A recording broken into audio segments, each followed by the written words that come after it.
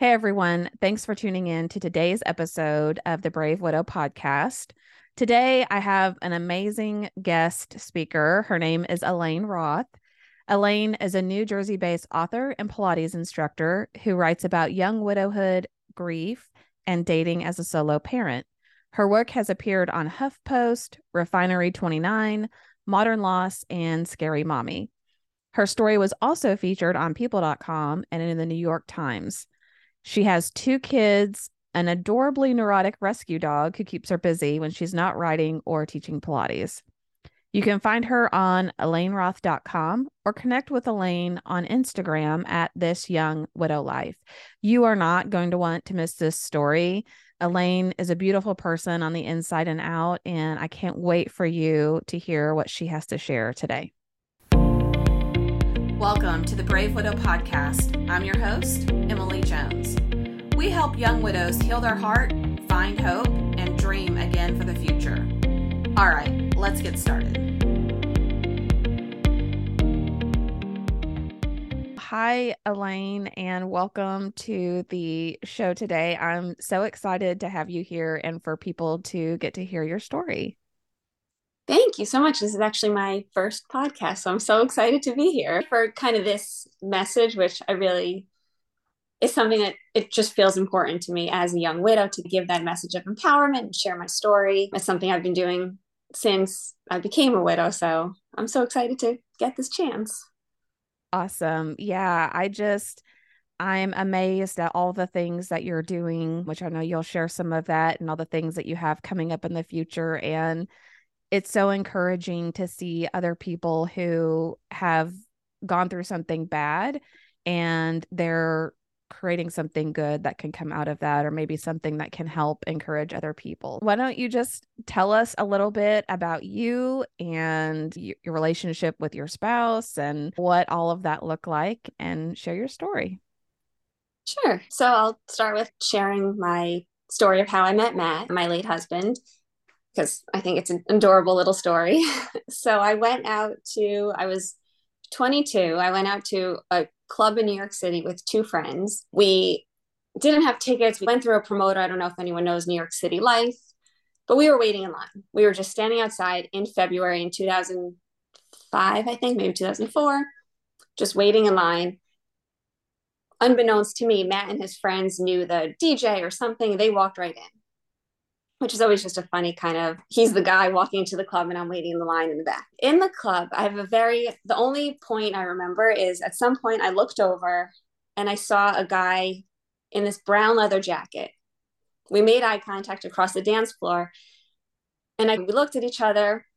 And then I gave him an opening to come talk to me. I walked away from my friend so he had a chance to come talk to me. He bought me a drink. He gave me his business card. And at the time, Matt was always so entrepreneurial, which I loved about him, and so ambitious. So he was actually selling toilet seat covers.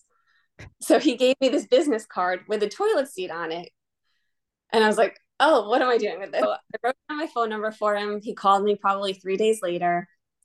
And the voicemail that he left me, in the voicemail he said whatever, we met at Club Glow, and then he said, if you're the kind of girl who plays games, don't bother calling me back. And I just remember being like, that is hysterical. Who says that on a voicemail? And I just thought it was the funniest thing, so I called him back. As it turns out, I learned a couple years later from his sister, instantly after he left that voicemail, he called her and he said to her, I just left the wackest voicemail for this girl. There's no way she's calling me back. So I love that. I love that he was just uninhibited in that moment and like just accidentally said it, and it just resonated. And I thought it was really funny. So we dated for about 2 years. After the first date, it just clicked. I remember just laughing on our first date the entire time. Then we dated for 2 years. We got married, had moved to New Jersey. We had two kids, pretty close one after another. We had a really good marriage. We were always laughing. We were always doing something. I remember calling it, for us, I remember saying, it's the frenzy. It's like, all right, what's the next thing we're doing? Like, all right, now we're buying a house. Now we're having a kid. Now we're having a kid. And I remember saying to him, like, what are we going to do when we're done? Which now feels a little bit sad because I don't regret that we were always in this rush to what's the next thing we're doing? What's the next thing? Because we got so much in. We were married just under 10 years. Mm. But I feel like we got a lot of life in those 10 years. So I don't regret the rushing. I think maybe that was the universe helping us out saying, do it. Right. So we always had this just really good connection. And then probably about May 2016, I started noticing things were off between us. We were bickering a little bit more than usual. Bickering is normal, but it was something was like strange, the energy between us. So I sat him down and I said, was this kind of this 7-year marriage itch? Are we just, what's happening with us? And I remember he's, I don't know. He's, I just feel off. And I said to him, I was like, all right, I'm in this no matter what. So let's figure it out. We got our answer about a month later. He had a vicious headache. And actually, his mother said he needs to go to the ER. So I took him to the ER. And that's when they found a pretty big tumor in his brain, which then we were joking. We're like, oh, that's why he was off. That's why we weren't ourselves. That's because they removed that tumor. And it really was, some people say he wasn't quite back, but there was so much of him that came back when the tumor was out. And it was, oh, all right. This is why we were So, off. yeah. So take us maybe to that moment when they come back to you and say, "Oh, he has a brain tumor." Did you just feel like you were in shock? Was it that must have been so hard to wrap your mind around. Is this really happening? Because how old were you guys at the time? So he was diagnosed in 2016. So I was 33, I think. Maybe, I don't remember exactly how old. I was 33 and I think he was 38. I Okay, might be off by a year or two on a year in either direction on that one, but that's not a huge lie if it's not true. sure. I remember, so we had a very long cancer journey, but at that point, I remember when the doctor pulled after his surgery and the doctor pulled me aside and was like, all right, here's the situation. I remember just being like, I remember stepping outside afterwards, going to get some air. And I remember just sitting in front of the hospital being like, how is the world still moving? Like, how are these people just walking around their lives? Don't they understand everything should have just stopped? Like, the world has just ended. Why are they acting like it's normal? And I remember just feeling, this is bizarre. The doctor had also at that point said something. I mean, he knew that it was a terminal cancer, but I think he also knew that you could have some quality of life while you're going through treatment. Something in my brain, and I think it's the only way that Matt and I knew how to now process what we were going to go, like the fight we were going to have, was to focus on this 1% chance. Like, we Mm. could do this. So what we ended up doing, we went through the traditional treatments. When the tumor came back after the traditional treatments, I remember that when the doctor said that, I remember half my vision went gray. The whole left side, I just could not see anymore. And I was like, that was the blow that I was like, oh, I thought we were just going to beat this thing. I know people don't, but I thought we would. And at that point, then we actually went to, it was in the news a while ago. There was something called I forget the exact name of it, but basically doctors are using the polio virus to treat brain cancer. Somehow they're genetically modifying it. It cured the first 2 patients. Wow. Yeah. So we got into that trial and we were like, oh, great. We're going to be cured. We're doing this thing, going about our lives now. So I think we always found this reason to hope. And then when that failed, we found another reason to hope. So, which was a gift because we never lived like we don't have enough time to do something. And a little bit of a curse because we ended up not talking about things that we needed to talk about. We never ended up talking about, I don't know if he was scared, how he felt. By the time that we needed to have those conversations, the brain tumor had taken so much of him that he wasn't capable of it. I never asked him to write letters for the kids. In my mind, I was like, why should he have to? He's going to be fine. And he needed to know he's going to be fine. I didn't want to put that energy out into the universe of he's not going to be fine. It was almost like you would have to accept the possibility that he wouldn't be there if you were to say, we need to start preparing just in case. Was it almost maybe that means I'm saying, yeah, there's a good likelihood he's not going to make it through this. Yeah. Yeah. And I don't know, that kind of felt you can't will someone's health or someone's illness, obviously. But some part of me just kept thinking, if I even say this out loud, I'm going to make it happen as if I have that much power. But I don't know. I was like, what he needs is just, and I think it was what he also, how he wanted to approach it too. Yeah, and I think that's really powerful for people to understand because a lot of times I think we look at people who've been grieving someone that's terminally ill and we think they had all this time. They knew 3 years ago, 2 years ago, however long, 6 months ago, that this was probably going to happen. But that's almost like saying that all of us know that's going to happen, right? Like statistically, we know Right. women tend to outlive men, and that's going to happen at some point. But in your experience, you may not have had much time, if any time at all, to truly accept and grasp within yourself, oh, this is happening. He is going to be gone. So I think it's really good that you made that distinction to help people understand that better. Yeah, and there was a doctor at Columbia. We ended up at Columbia who said there's going to become a point where you aren't going to be able to have these conversations, and you're not going to know when it comes. And she was encouraging us to have it now, but we couldn't. So there is people handle it differently though. So it all depends. Some people need to say, all right, I got this diagnosis. I need to write these letters now just in case. I need to have my ducks. I know they just need to approach it in a different way. Yeah. And I guess if we were all wise, we probably would do those things routinely anyway, because none of us know. It could be today or tomorrow that we aren't here anymore. But to your point, it's almost like we don't culturally, I think here, we don't like to think about death. We don't like to think about grief. We just want to shove it off to the side and not have to face it until we're blindsided by it. That's a really good point. So you were holding on to this faith and hope, oh, we're going to make it, we're going to make it.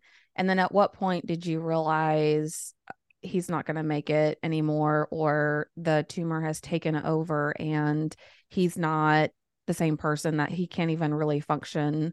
I don't know if he even understands me, those types of things. I think it's a tough question because it requires me to be very honest with myself. I think there was a point, probably about a year into his treatment, when things were going, when it was, we were still had hope, but things were difficult. And I remember I was doing something with the kids and I had this moment of like, oh, he might not. I was taking them to look at camps, or I was looking at a camp, and I remember thinking, oh my God, he might not be here for this. And I remember instantly that feeling of, oh, that was awful, that I thought that was the worst betrayal. But some part of me was like, oh no, things are so bad that how are we recovering? I think I didn't quite let myself admit it without feeling like it was a betrayal until, honestly, until the doctor called me with the final MRI on January 23rd. And she said, we have weeks. And then I was, oh, now no one has hope anymore. No one's giving it. There's nowhere to look for it right now. And what, it's so hard to imagine getting that phone call, especially you not been in that situation or it was a little different. But how then maybe did your perspective change, or what kind of went through your mind when you realized, okay, we've made a turning point here. There's no going back. We're down the last few weeks. To be honest, I think it was almost like a shutdown. It was, I don't even know. I remember after I walked into my house. So it was, actually, I got the phone call and I was on the way to pick up my son from a play date. So I remember I pulled over in a parking lot, took the phone call, texted this mom, like, oh, I'm so sorry, I'm going to pick up my son late. And then afterward, I had to like kind of compose myself and go pick up my son because now I had to figure out how to tell them, how to tell both kids, that now we're no longer in daddy's sick, but the doctors are working on it. Now we're in daddy's not going to get better. We need to start thinking about this. And so I think to get through it, I think I just needed to put up a wall around all of it and just go into mom mode, caretaker mode, keep breathing mode. And I think I was in that for a very long time. And how old were your kids about that point? They were 6 and 8. So old enough to understand, but still very young, really. Yeah, still very young. And Matt got sick in 2016. My son was 4 still at that point. So I sometimes think about it that he by the time his memories formed, he doesn't have that many memories of his dad. He has Right. what kind of given him, or what his sister has given him, or what our family has given him, but he doesn't have that much on his own. So that's also important too. What he knows is what he knows, only illness and after. So, did you decide to tell your kids early on when you learned you had a few weeks left, or did you feel like you wanted to wait until it was closer to time, or maybe that you needed some time to figure out next steps and what you were going to do? How did that work out? Matt, the last time he was in the house was January 15th. I took him to Columbia and he was in the hospital. So that was the last time he saw the kids. And the kids knew he was sick and that the doctors were helping him. After I got that phone call, I coordinated with the doctors and the kids therapist, and we decided to do inpatient hospice. So at that point, I came home and I told the kids, because I wanted them to be able to now spend some time with Matt again, because they hadn't been going to Columbia. They hadn't seen him in the hospital. The tragedy of it all is we found out the news, filled out the paperwork for hospice, and the kids were going to see him the next day. That night, he fell into I don't know if it's technically a coma, but into this sort of unconscious state where he never woke up in hospice. So the Mm. kids we'd visit every day, and I'm sure he heard their voices, but they never had that. They didn't see him awake, which is maybe better because he wasn't himself anymore. So they don't have memories of him like Right. that. That's another part of. So they knew right away. They went to the hospice to answer a question. And they knew then. Yeah. And that had to be so hard to feel like he didn't get to say that last goodbye or I love you or that moment. I know for my kids, that was really difficult too, not feeling like they had almost that closure of saying goodbye. I imagine that had to be really difficult for you. It was, again, it was because they wanted it so much. At that point, there was, there were three tumors. He had a tumor down his whole spinal cord. He was in a lot of pain last time I saw him awake. He wasn't quite himself. I don't know. He wasn't himself. So I don't know what, that he would have been able to give the kids a goodbye at that point, which is kind of terrible in itself. So I don't know. I don't know if it worked out in a way that protected them. Like they didn't get the goodbye, but they also didn't need to see, they didn't have to see the worst parts of it Right. all. Then, yes. So then, as he's there in hospice, and then he's slipped into this state where he can't communicate, and it's not really clear if he's conscious or aware of what's happening. About how long was it before he finally passed? 9 days. So, those were probably very grueling, just soul crushing days, I would imagine. Yeah, it's basically pretty terrible to sit at someone's bedside waiting for this moment. And we had a lot of family come through and would sit with us. Old friends came. So Matt never woke up for it, but I keep thinking, like, I hope that he heard it. We Yeah. told about him. The room that we were in had got so much light. The hospice put us in the very back of the hallway. Because the minute they saw us and they saw a young family, they're like, oh, take all this space. The kids are going to need it. So it was very awful. But then there were kind of moments that I think were it meant a lot so many people showed up for Matt That's like that. great. Yeah. That's great. So then tell us after you lost him and he was gone, and a lot of people say they go just you're floating through life, like you're just going through the motions, getting the arrangements made, handling all of those things, and then they enter this phase over the first weeks and months of just like from a functioning perspective, you're only able to take care of what has to be done, or your crisis management type of phase. What was that like for you? It's so hard. I don't even remember so much of that. So yeah, I think it was just do the very basics to survive. There was the first day that the kids went back to school. I remember I just had a pile of mail that hadn't touched in weeks at that point. Dry cleaning to pick up, laundry to do. And I remember just driving after I dropped the kids off to school, driving back to the house. and was like, this is what people feel like after they, I don't know, so I hope it's not insensitive to say, but I was like, this must be how people feel after they've lost a war. And now they just have to kind of live in the wreckage of this war zone. Cause that's how it felt. I was like, everywhere I look, I just saw devastate, like just devastation. And I was like, now I just have to pick up pieces and try to figure it out. There was also another point where I was again driving. I guess I was doing a lot of driving then, and I was thinking about Matt and thinking about something, and a piece of ice flew off a truck and hit into the windshield. And I called my friend and I said, Matt must be so mad at how I'm handling this. And my friend said, probably one of the smartest things anyone has ever said to me. She said, if anything, he's mad that you're beating yourself up so much about all of this. She said, if anything, he wants you to wake up and pay attention.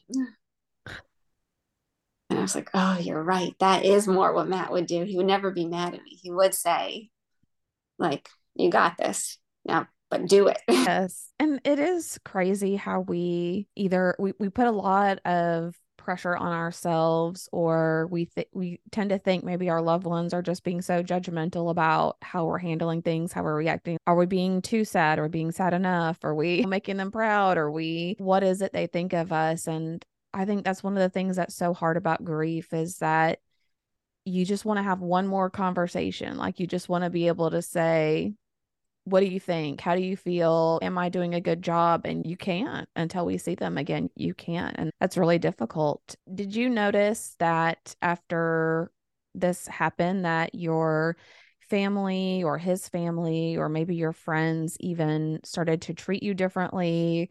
Maybe they didn't include you as much, or they included you more. Did you notice any shifts with kind of your social circle?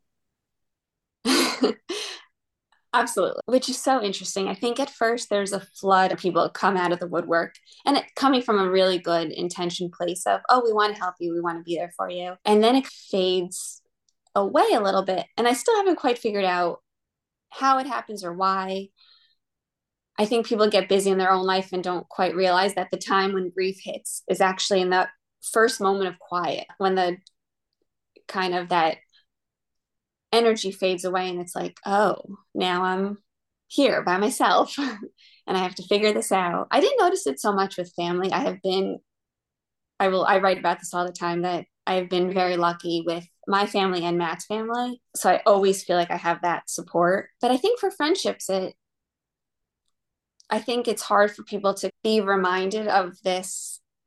Oh, this could happen to you. They look at me and I did nothing wrong, technically, but Mhm. this horrible thing happened.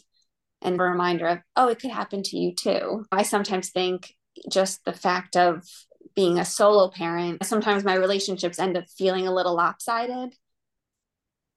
Um, and then I think that gets to be difficult for people. So they pull away. Yeah, you mean how I think a lot of events and things that we do are really designed for couples, Yeah. or for you to have some sort of plus one. And so it is just like that constant reminder when you have the empty chair next to you, or you get put with all the other singles. And it just takes time to get used to. So were you someone who was good at accepting help or telling people what you needed to do? Or did you tend to tell people like, no, I've got it, I'm fine, I don't need any help? I would say if it's a competition, I would win the competition of, I don't need help. I got it. To a fault. That is not, I hope I teach my kids better than that. And I hope they do learn to ask for help, because it is so hard for me to say, oh, yes, I do need somebody to do this thing for me.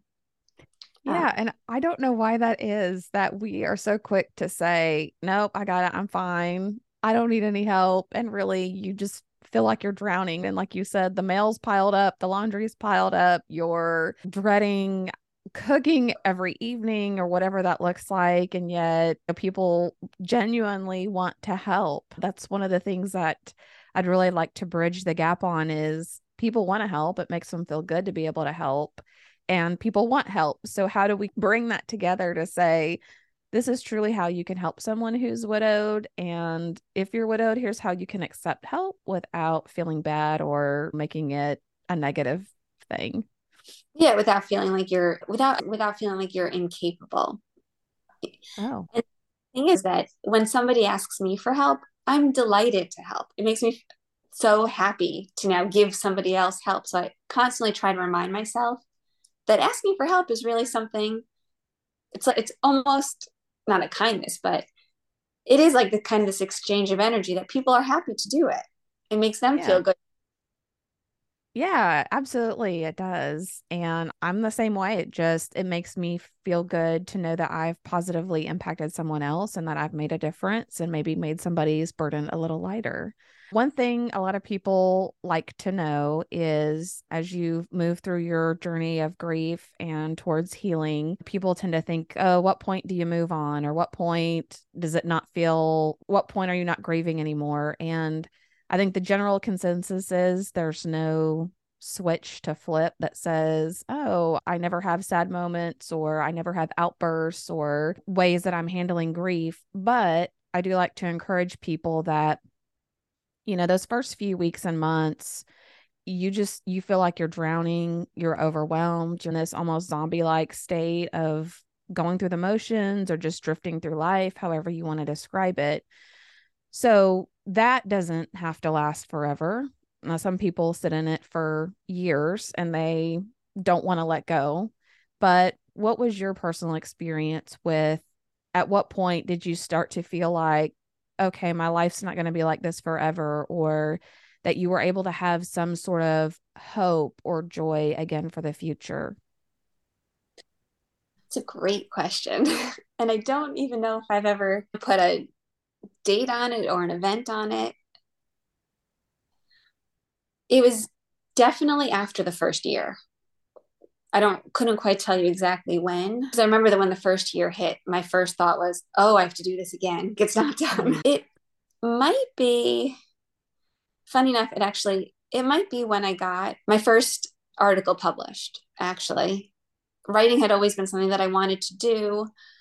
Matt was my biggest cheerleader about it, but I'd never taken the step to submit somewhere or to really get my work in any sort of like public space where people, strangers would look at it. And I think I got my first piece published on modern loss. And I think that was the first time that I realized, oh, I could build something that I love. And and I remember the grief wave when that got published and Matt wasn't there to share that moment with me was awful. But it was also the contradictory moment of, but I could do this. I love this. I could make this still happen.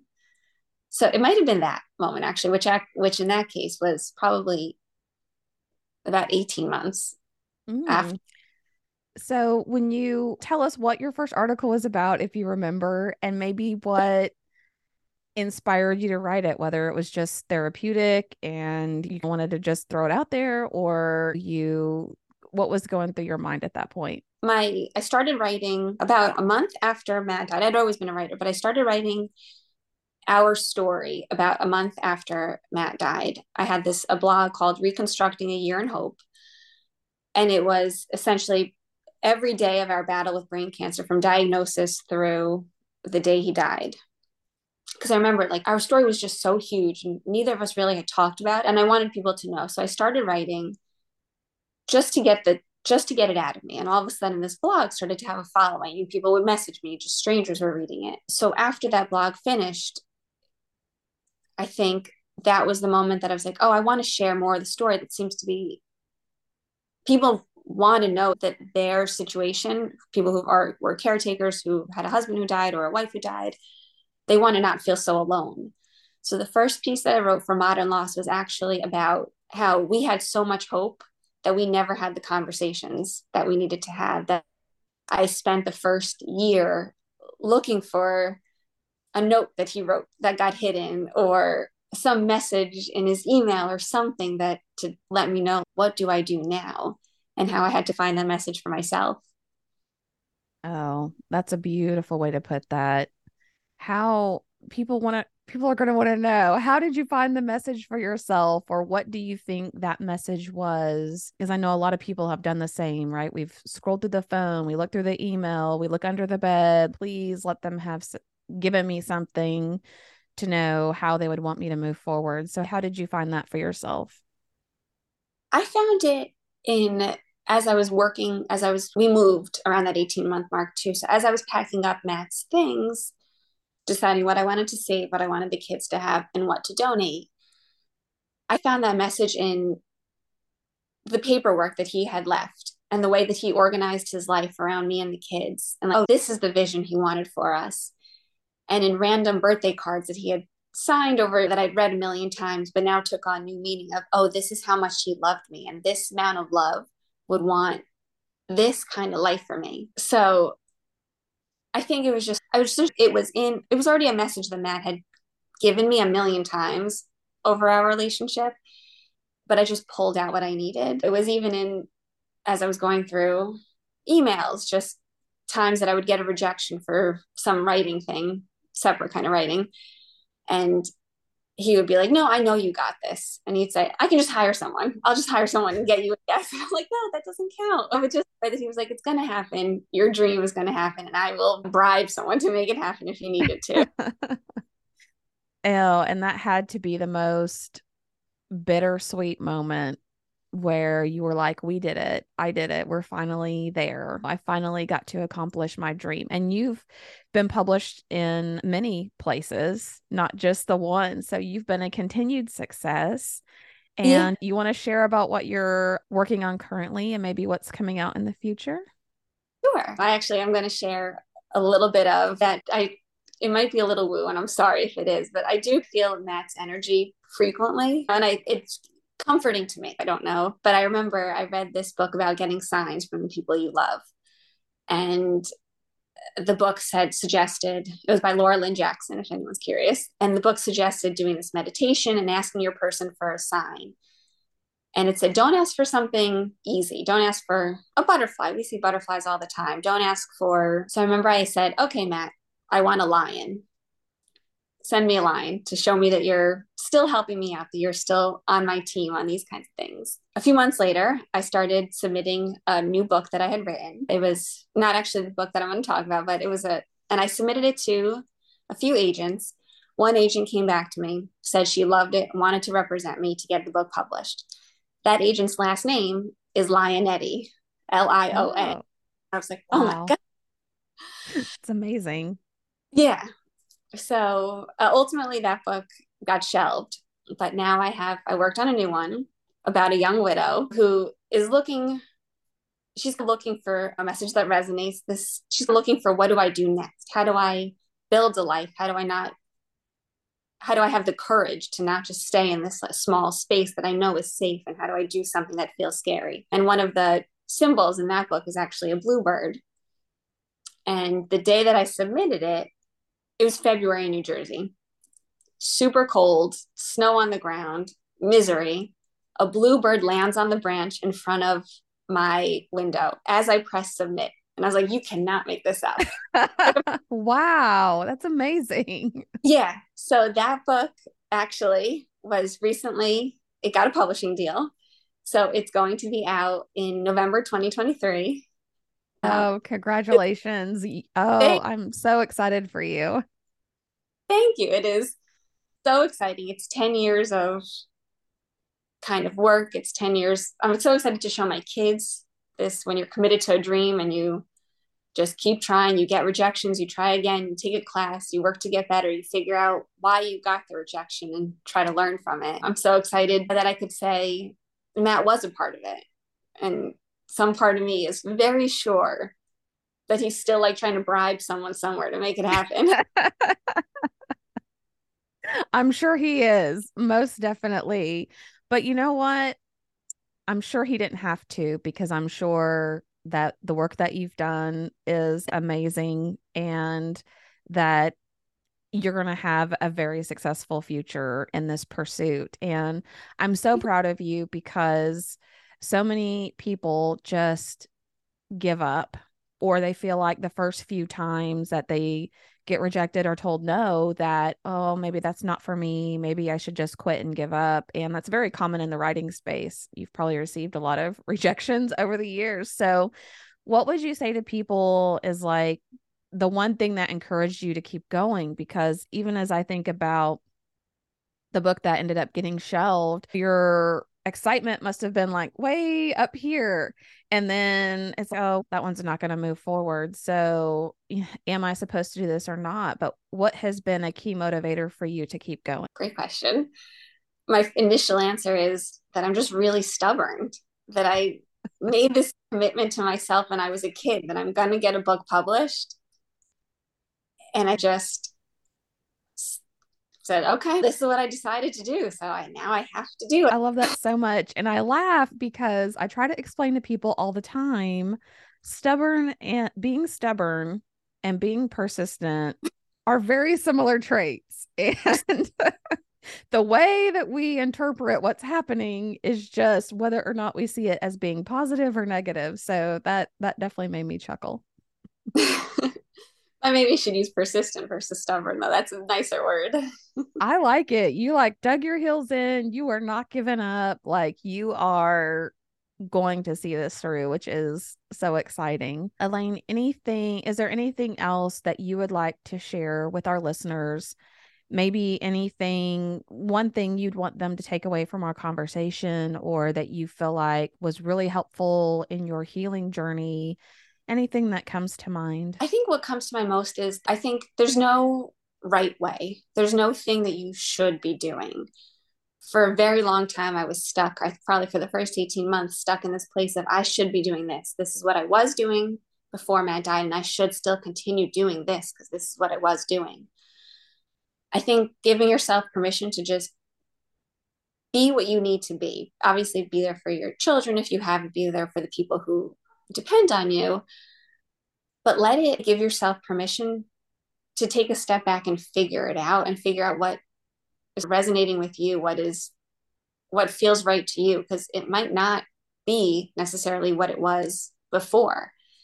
I think people don't quite understand how much that death changes you. And I think it's allowed to. And I think accepting it, okay, I am different. And maybe I miss the old me, but I can make this new me awesome too, hopefully, or try to work to. Yeah, that's such a great point. I told people often in the first few months, I'm not the same person. I'm not the same person. And I think people have a really difficult time understanding, like, of course you're the same person. What does that mean? To your point, it does change things about you. It is a traumatic event. It does change a lot about your identity and how you view the world and what your new interests and hobbies and things are going to be.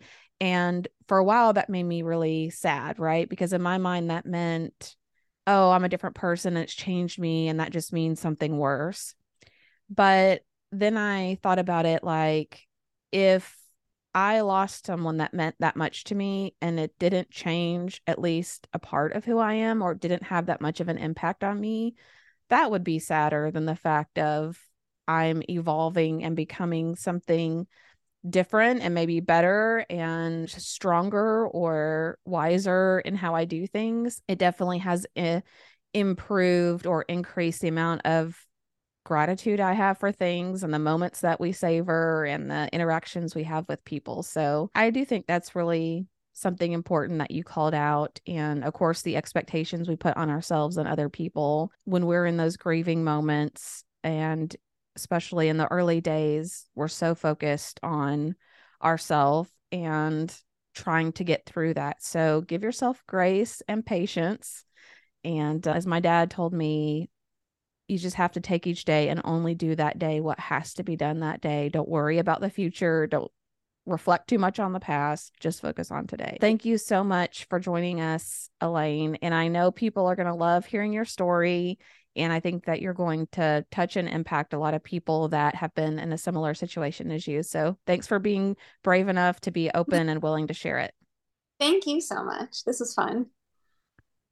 Wow, what an amazing and inspiring story that Elaine shared with us today. I am so proud of her to go from a feeling of hope and we can do this and things are going to be great to just the ultimate devastation and the grieving that must have happened with her young children and thinking about what is her life going to look like now and how can anything good come from the bad and the tragedy of what's happened. And she's just such a beautiful illustration of how good things can come out of bad things. And you can find hope and dream again for the future. She's doing it. She's chasing her dreams. She's seeing them come to reality and come to fruition. And the journey has not been easy for her. She's been rejected by publishers or had projects that were halted, but she just kept chasing that hope and dream, even though she wasn't sure exactly what it was going to look like. And that's one of the core things with Brave Widow. I really want to encourage people to do is when you don't know what life can look like or what hobbies you might want to pursue or how it's even possible to find hope and joy again for the future, it is possible. And sometimes it just takes that first little baby step of acknowledging that you believe it's possible and you want to move in that direction for you to be able to see a change. If you want to learn how to hope and dream for the future again, and even start thinking about what that looks like, putting a plan together, sharing and connecting with others, then join us over at the Brave Widow community. We would love to have you as part of our membership community and have a place where you can share your hopes and dreams with other young widows, and you can support them and encourage them on their journey for theirs. Do you need a safe space to connect with other like-minded widows? Do you wish you had how-tos for getting through the next steps in your journey, organizing your life, or moving through grief? What about live calls where you get answers to your burning questions? The Brave Widow membership community is just what you need. Inside, you'll find courses to help guide you, a community of other widows to connect with, live coaching and Q&A calls, and small group coaching where you can work on what matters most to you. Learn how to heal your heart, find hope, reclaim joy, and dream again for the future. It is possible. Head on over to bravewidow.com to learn more.